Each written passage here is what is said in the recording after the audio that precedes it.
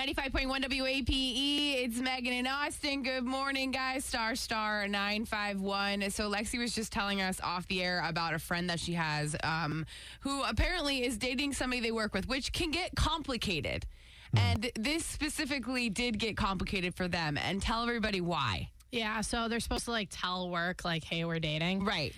So every job is different too. Sometimes you don't have to disclose it, sometimes you do. Yeah. Sometimes you're not allowed. Right. And right off the bat, work was cool with it because they have the same job title. They're not each other's superior. Gotcha. So that's the exception. Well, one of them she is just in school, so this is just her part-time gig. It's not really anything serious for her. It's just part-time. Just get her through school. Yeah, but for him, he plans on moving up. So cool. He went up for a promotion and he was offered it. And it was kind of presented to him that it's hey, you will now be her superior. So she would have to quit. She would have to quit. Interesting. Yeah. And she's look, I get this is your career and everything, but this job works too well with my schedule. Yeah. And everything. I mean, she still needs the job currently to get through school. I mean, it's still, and just because it's not going to be her career doesn't mean that she doesn't need the job. Yeah. So theoretically, Lexi, could she work in a different department of the said job? Yeah. So transfer. So he doesn't have to be her superior. Even a different I don't know exactly what the job she does, but a different section of the job. Or transfer to Yeah. another place. Yeah. So the transfer's not option isn't available because it's a 3-hour radius to the next location. Okay, that's obviously out. And there was no other option as far as transferring. So now it's there's no different departments as Austin asked. Yeah, no, it's just this kind of the same gig. He can either not take the promotion or she has to quit. That's a tough decision.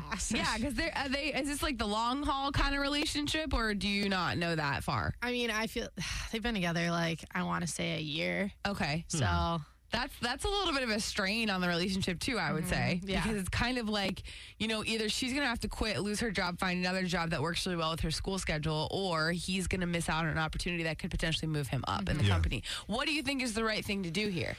I would probably make a viral TikTok saying how my company I work for doesn't want me to be together with my boyfriend and get people involved and become TikTok famous because of it. There you go. And then you don't even need a part-time job or you don't even need to finish college. I mean, assuming that the company's got money to pay, hey, if you don't want me to go viral with this, you better, make it worth my while. Wait, that's actually genius.